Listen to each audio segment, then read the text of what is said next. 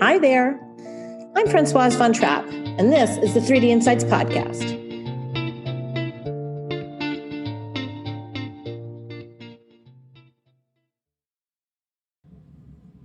Hi, everyone. Last week, April 4th to 7th, 2022, I attended SEMI's annual Industry Strategy Symposium, also known as ISS, at the Ritz-Carlton Resort in Half Moon Bay, California. Pretty nice place. Now, this event usually takes place in January, but because of Omicron, it was postponed pretty much at the last minute and rescheduled till April, which was kind of great because the weather was much nicer in April in Half Moon Bay than it was in January. Anyway, this annual event is where industry leaders gather to make mission-critical decisions and strategize for the year ahead. Over the course of the week, we recorded 6 episodes speaking to presenters and attendees about some of the hottest topics in the semiconductor industry. And we're going to be dropping these episodes over the next few weeks, so be sure to listen in. So here we go. The war in Ukraine has created yet another material shortage critical to semiconductor manufacturing, the supply of neon, xenon, and krypton gases. Christian Jürgen, who represents Arnox, a Ukrainian supplier of these critical materials, is here at ISS 2022 in Half Moon Bay, California, and he agreed to sit down with me to explain the situation and what it could mean for the semiconductor industry.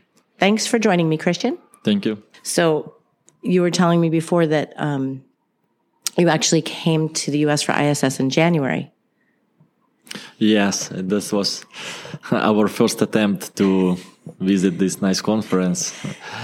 Actually, it was planned for January, and we came here from Ukraine. We had one meeting before, and once we were checked in the hotel, we get an email from organizers that the conference is postponed. So we had a great vacation here, so ocean and nice hotel, and yeah. So now you get to see. Did you stay here? Yes, we stayed in Ritz, and things were very good those days. We missed those days when there was no war, and we were happy, enjoying the. Yeah, hard to believe that just a few months later you're going to be in this situation, but you were able to come back? Yes, we were able to come back, but it is dangerous still because Russians bomb not only military infrastructure, they bomb tanks with fuel in order to threaten people. They bomb every city in every regional capital, let's say, so in Ukraine, even 20 kilometers with near the Polish border. So even there, rockets fall and do damage. How is it that you were able to be here today? Because you just arrived a week ago, right? Yes. When Russian forces invaded Ukraine, so whole country united in order to help to protect against this evil. So no matter who you were, what is your role, everybody start volunteering, start to bringing medicine, helmets, coordinating supply, drive trucks, drive cars, evacuate people from hot areas. And so for 1 month, the whole country was doing only that. But after 1 month, when this flow and supply chain was very well organized, our government told us, okay, guys, you don't need to do that anymore. So there are professionals, there are people who doing this very well. So all the business should should begin working again. So go ahead and produce taxes. We need those money in order to fight and to survive. Right. So your part in this was to keep working, keep your company going. Yes.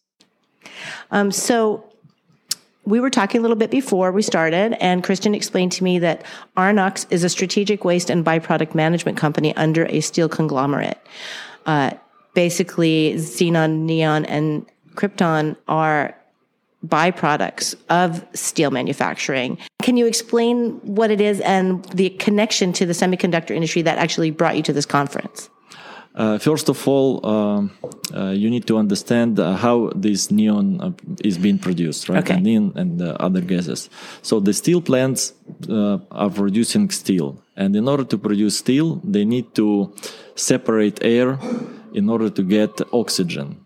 And as a byproduct from this process, we have neon helium crude mix and xenon krypton crude mix. Okay. So we, as an Arnox, take this waste, let's say so, and concentrate them, and then move this product to purification plant and purify it up to 99.79 after the dot. So this is very pure gases. Mm-hmm. And so these gases, like neon, xenon, and krypton, they are source to laser gases. So the mixers mix those gases and produce excimers that are used for etching and lithography processes. Okay. Yes. So this is the relation. Okay. Do you have direct customers in the semiconductor industry, or do you sell to a supplier?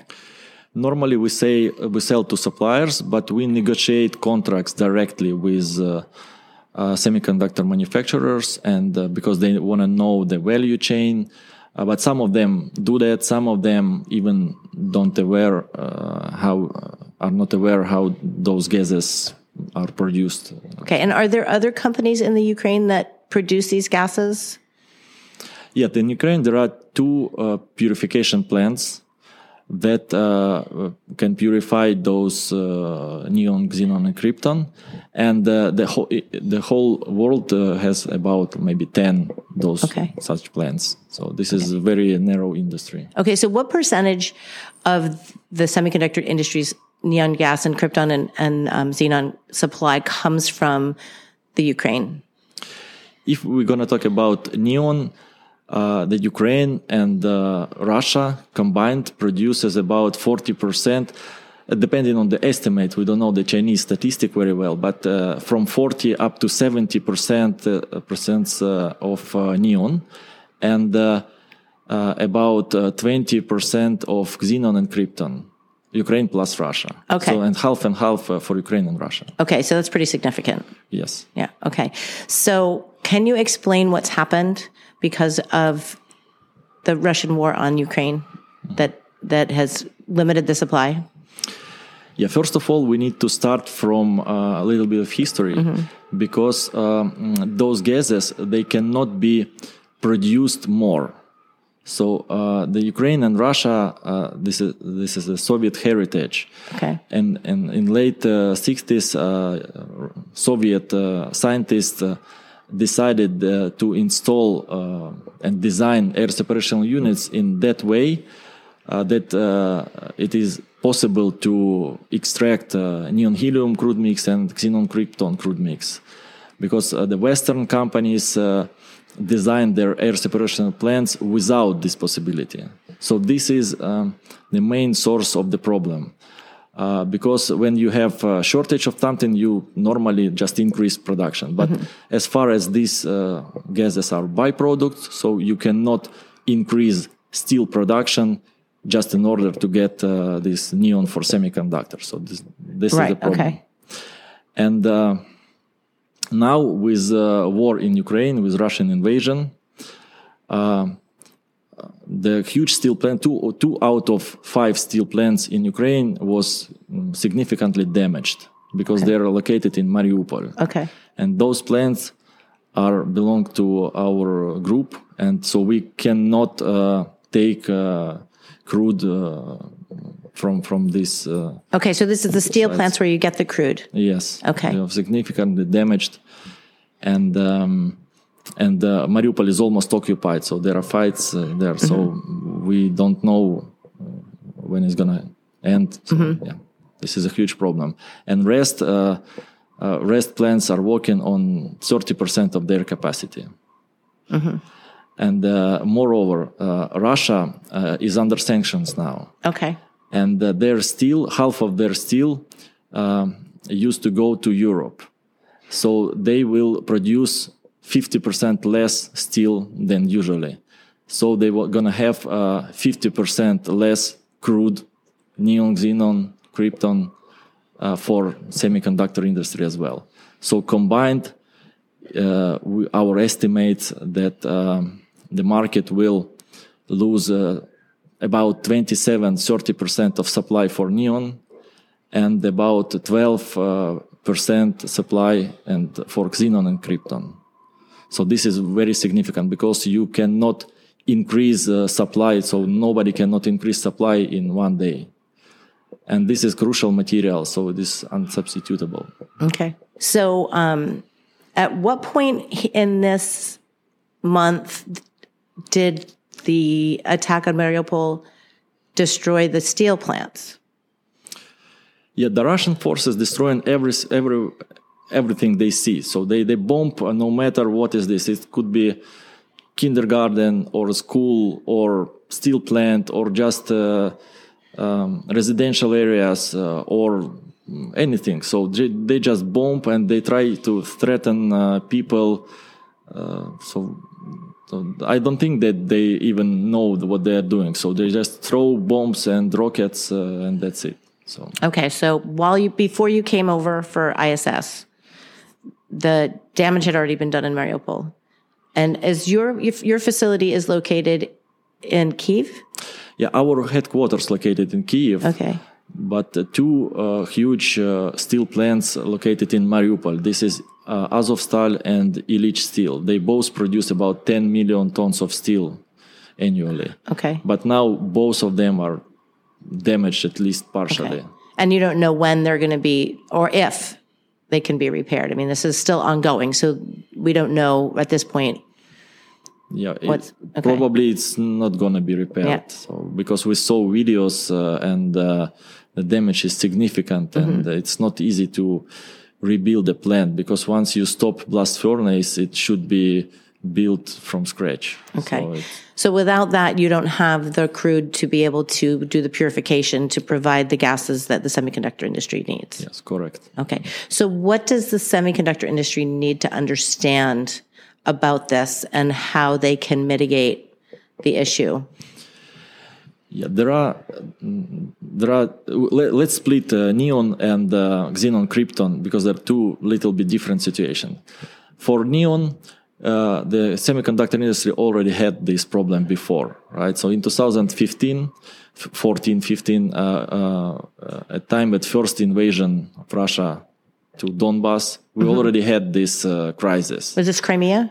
This was Donbass, but the same Crimea and Donbass, but and the same situation. So we lost two steel plants, and the supply significantly dropped, and market was not prepared for that, and there was huge crisis in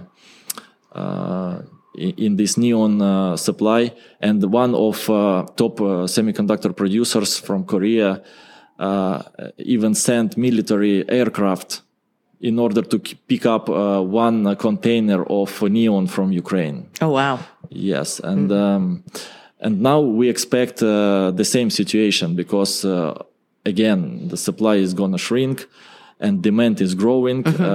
And we will see what happens. But what can be done?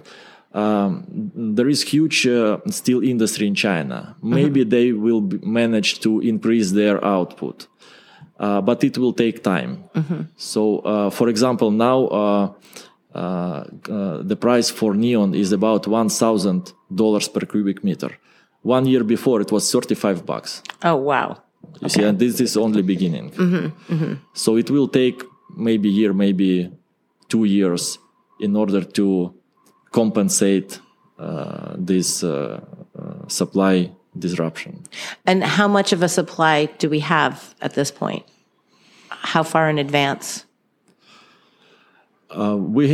Nobody was prepared for that, right? So maybe some companies have stocks, maybe even producers and the semiconductors themselves, knowing the situation of 2015, already have some stocks. But the price, the market tells us that nobody is prepared, right? So 1 month after invasion, we have the price skyrocketed, So and in 2-3 months we will see even worse situation. But this is for neon. It might be compensated, right, a little bit. But for xenon and krypton, situation is even worse, because before the invasion, price already was at all-time high points because of demand. And the issue that xenon and krypton cannot be so easily compensated by Chinese companies, because the technology design of air separation units is that way that they cannot be installed in new equipment to concentrate it. So we expect that xenon and krypton price will jump even more in terms of percentage of growth. So this will be the problem, and I expect that there's going to be delays in supply of semiconductors, and maybe in future some producers and the equipment producers will be able to recycle somehow these gases, maybe substitute, but that's not easy. That's why they call rare gases. Right. Okay, so this is something that the industry really needs to get on top of and be aware of. And yes. And my advice to semiconductor producers to secure volumes as soon as possible, because in like several months it's going to be the problem. Okay. Right now there's still a supply, but in several months we're going to be in trouble. Yeah. Okay. All right. So when you go back, will you fly into Europe, or will you be able to fly? My family now in Romania, so I'm going back to Romania, and then I'm going to decide what to do, where to go, because now, yes, we are still working, and the company lost 70% of its business, so I'm not sure it's going to survive. Maybe our steel plants are going to be operational, but it all depends on the territories that Russia can capture, because steel plants is quite complex organization. They need supplies of raw material, they need supplies of energy, and we don't know how it's gonna end. So there is a scenario when our company will be liquidated, and so in this case we're gonna immigrate somewhere, so and maybe even to States. So that's why decision hasn't been made, but there is a real scenario that we need to be refugees and we need to immigrate somewhere. That's scary. So when are you heading back? In 2 days after the conference. Okay, and you'll go back to Romania? Yes. Okay. Well, at least that's good that you can go there, and you will just have to wait and see what happens with the company itself. Yes, what we do, we try to pay salaries to our employees as long as possible. How many employees do you have? For Arnox, it is about 100 employees. Okay. Our people in Mariupol still, and we do not have any connections with them, and we cannot evacuate them. We cannot help them with even water. So people in Mariupol melted snow in order to have drinking water. Wow. So this is the disaster. And we don't have still connections with them. So some of them managed to live under bombs and just no green corridor. Russia is not giving green corridors for refugees. Okay. So if you emigrate, would you be looking for work in the semiconductor industry? Because we're hiring. Yeah, I would love to, of course. I graduated from business school 1 year ago from Chicago Bulls. This is the number one business school in States and in the world, I think. And probably I will go to Chicago with my family and start looking job there. If there are semiconductor producers or these guys from the industry, I would love to communicate and to explain what I can do, and maybe to take my chances, Okay. And you're married? Yes. Children? No. Oh, okay. So you come with your wife? Yes. And my children gonna be U.S. citizens, maybe. There you go. Okay. Yeah. All right. Well, keep in touch, and let us know if you need anything. Yes, thank you very much for your support and for support the whole American people. We feel that, we know that, and we see your support, and we appreciate it very much. Thank you. Thanks for joining me today. Thank you. Take care.